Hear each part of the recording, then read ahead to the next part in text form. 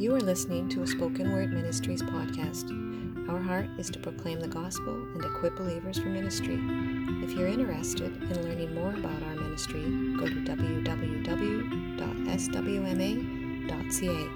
You can also find us on Facebook.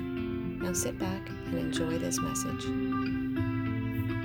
Pastor Boyd here. Welcome to November 29, our first Sunday in Advent. The theme of the Sunday is hope.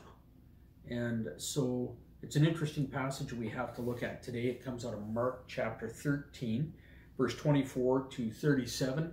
And it's actually an end times prophecy given by Jesus himself as he describes what the final day is going to look like. So, yeah, interesting passage. And yet it comes with the theme of hope. So we're going to unpack this a little bit. And as we get ready to do that, I'm going to ask you to pray with me. God Almighty, we tell you we love you. We ask you to come and pour out your Spirit upon us. Lord, your word says your Spirit is the Spirit of truth, and that he leads us into all truth. And that where he is, there is freedom. May this passage, Lord, bring freedom to us as we look to you with hope and as we anticipate what you're about to do. In Jesus' name, amen. Okay. I'm going to read the passage, and then I want to just set some context in it or for it, and then we'll unpack it a bit. But in those days, Jesus says, following that distress, the sun will be darkened, and the moon will not give its light. The stars will fall from the sky, and the heavenly bodies will be shaken. At that time, men will see the Son of Man coming in clouds with great power and glory, and he will send his angels and gather his elect from the four winds, from the ends of the earth to the ends of the heavens. Now learn this lesson from the fig tree. As soon as the twigs get tender and its leaves come out, you know that summer is near. Even so, when you see these things happening, you know that it is near, right at the door. I tell you the truth, this generation will certainly not pass away until all these things have happened. Heaven and earth will pass away, but my words will never pass away. No one knows about that day or hour, not even the angels in heaven nor the Son of Man, but only the Father. Be on guard, be alert. You do not know when that time will come. It's like a man going away. He leaves his house and puts his servants in charge, each with his assigned task, and tells the one at the door to keep watch. Therefore keep watch, because you do not know when the owner of the house will come back, whether in the evening or at midnight or when the rooster crows or at dawn. If he comes suddenly, do not let him find you sleeping. What I say to you, I say to everyone, watch. So this is God's word to us this morning. It says, in those days following that distress, I want to talk about the distress in a moment, but he's speaking now about that final day. He said, when the second coming happens, and this is what he's talking about now, the sun will be darkened. The moon will not give its light. The stars will fall from the sky, and the heavenly bodies will be shaken. I'm reminded of going to see a drama, and you walk in and the lights are on and everybody's finding their seats, and there's all kinds of stuff that you can look at, people's faces, chairs, furniture, whatever else. And then the lights go out. And what do the lights go out for? They go out to set the stage for what's coming. And that's really the image that we're given here. He says all available light, the sunlight, the moonlight, the starlight, everything is going to shut down. It's going to go totally black. And then Jesus is going to be revealed. He's going to come in the heavens. He's going to come blazing with power and glory. He's going to come surrounded by an army of angels. And he is going to begin to collect his people, to draw his people to himself. It says he will actually send his angels and gather his elect from the four winds, from the ends of the earth to the ends of the heavens.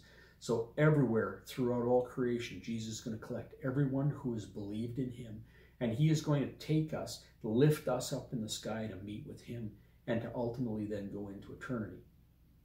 That's what he's going to do. Then it says, now learn this lesson from the fig trees. As soon as its twigs get tender and its leaves come out, you know that summer is near. So he's giving us an indicator. He's saying, watch for the signs of the times. Just like you look at the trees. I mean, we don't have fig trees around here. We have elm trees and whatever else. But I always know summer is upon us because when summer happens, they start to pop buds and they start to pop leaves. And Jesus says there are going to be indicators that this is about to happen. So be aware of that kind of thing. He says, when you see this, you know that it is near, right at the door. So what are some of the indicators? We'd have to back up to a previous passage. Jesus says, when you hear word of wars and rumors of wars, do not be alarmed. Such things must happen. But he said, even though you hear of those things, the end is not here. It is yet to come. Nation will rise against nation, kingdom against kingdom in these wars, right? There will be earthquakes in various places and famines. That kind of stuff is on the increase, especially the earthquakes, as I've looked at the statistics over the years. He said these are the beginnings of the birth pangs. That's interesting, that idea of birth pangs, because I've stood beside the birth table 4 times in my life, and I remember when the contraction started to when the baby was born. There's a time, and Jesus is indicating that when these things happen, they are the beginning of the process of the end of the earth, of the collecting of the saints, and of eternity. So it's a time, and it's going to go on for a while. He said, be on your guard. You're going to be handed over to local councils and flogged in the synagogues. Now, he's speaking directly to his disciples, and that's exactly what happened to them. On account of me, you'll stand before governors and kings as witnesses to them. Not everybody is going to be in that place. He's not speaking here again to every one of us. Not all of us will stand before a king. Not all of us will stand before a governor. He's speaking now to his disciples. This is what's going to happen to you. And he says, and the gospel must be preached to all nations. So he's speaking, as he speaks to our leadership, speaks to his disciples, certainly our leadership too. Today, down through the years, we will stand before governors and kings and give account of ourselves.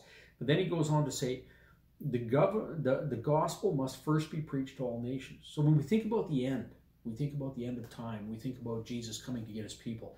That is not going to happen until the gospel has been preached around this world to all nations.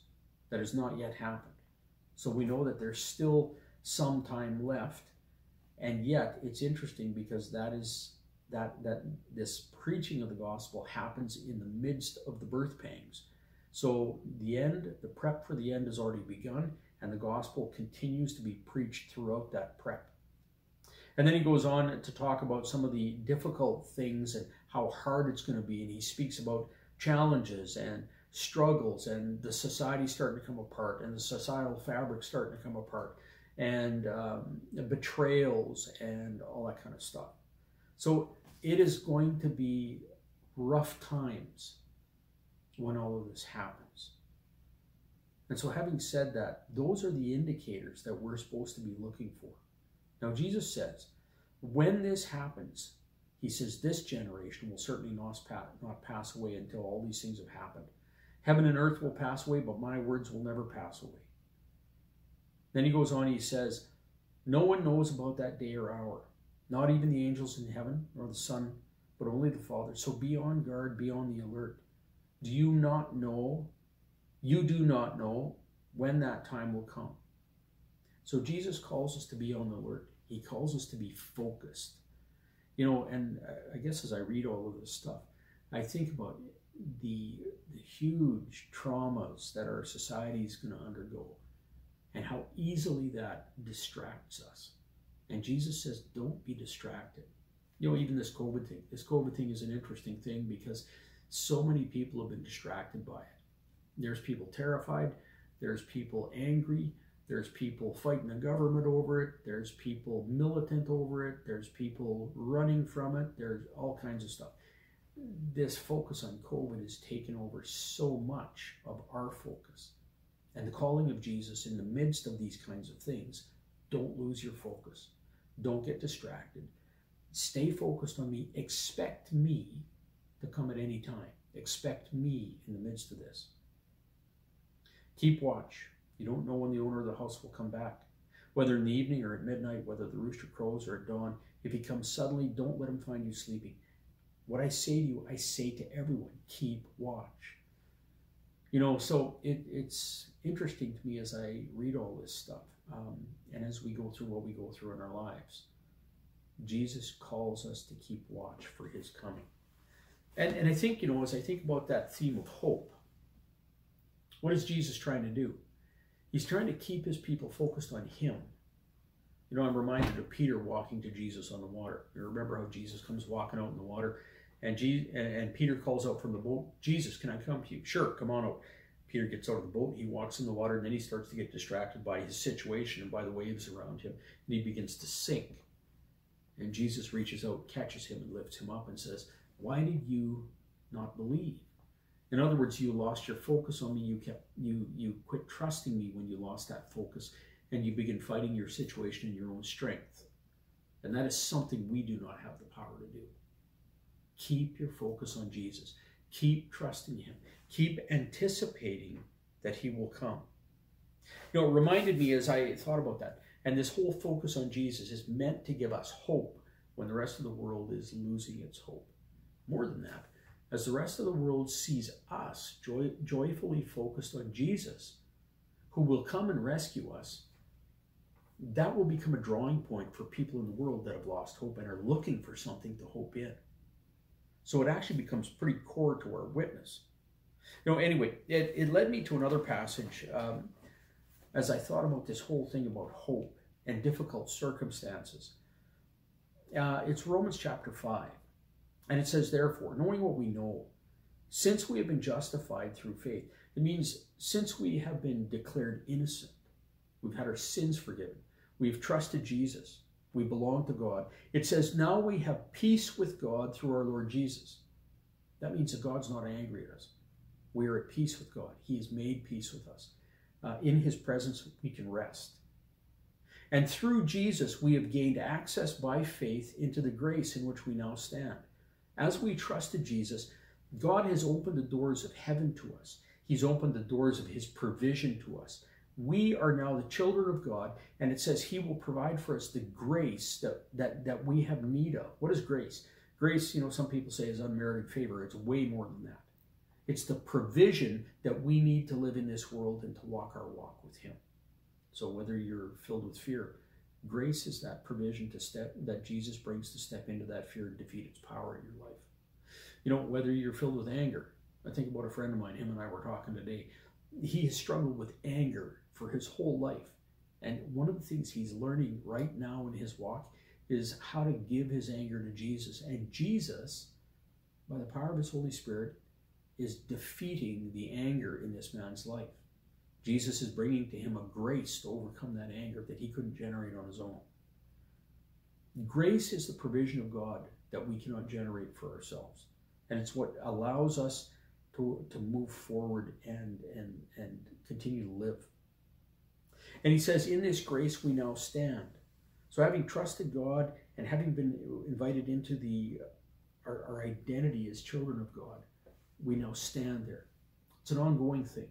He says, "Now that you've found your place in my family, don't leave.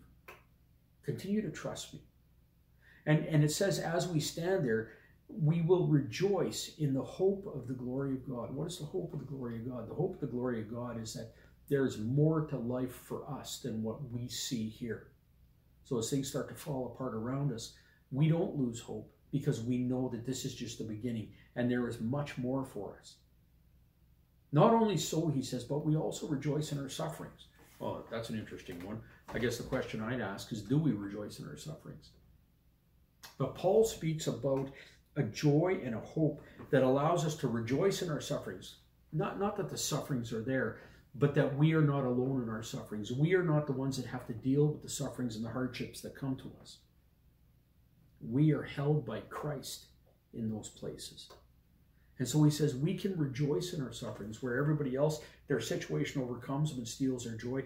We can rejoice. Lord, thank you that you have me in the midst of this struggle, in the midst of this time. I'm not alone. And he said that suffering produces perseverance. What does that mean? It means it teaches us. That's actually what the times of suffering are about. I think that's what this time of COVID is about. We as a church have got lazy in our faith. And we've sort of reworked the Christian faith to be something that's fun or a blessing for us or give stuff to us. You know what?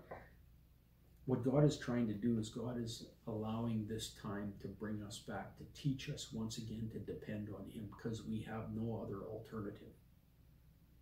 Will we persevere in trusting? That's what the times of suffering are about. They teach us to persevere in trusting God. And perseverance produces character. Character is that part of us. Somebody told me one time, character is what happens in a person when you learn to do what is right when nobody's looking. In other words, we learn to turn to God and trust God and follow God and obey God when there's nothing in it for us, just because we know that that's our calling. And he says that character, that perseverance of trusting in the midst of struggle, that produces hope. And he says hope does not disappoint us, because God has poured out his love into our hearts by his Holy Spirit, whom he has given us. You know, I think that's the message we want. Christ has called us. We're in a difficult situation. We don't know what's going on around us. But he says, look to me. I will give you hope. Trust me. I will give you hope. You might not see the end of the situation yet, but I have you in the midst of the situation.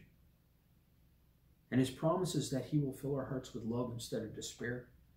And we will know that we are held by him. And you know, ultimately at the end of all of this, on the last day, what we get to look forward to is that mighty explosion in the heavens, when everything goes black for a moment, and then Jesus appears in flaming glory with great power, and he sends his angels to collect us. You know, God doesn't ask us to go to heaven. He says he is going to bring us to heaven. You know, for those of us who struggle with fear and we wonder, will our faith last? I think about 1 Thessalonians 5:23-25, and one of the wrap-up statements on that little passage is, faithful is he who has called you, and he also will bring it to pass. He will come and he will collect us. It's not up to us to perform for him. We're just called to trust, and he will do the rest. So be blessed. Thank you for this morning, and may God be with you, and focus your eyes on Christ. Amen.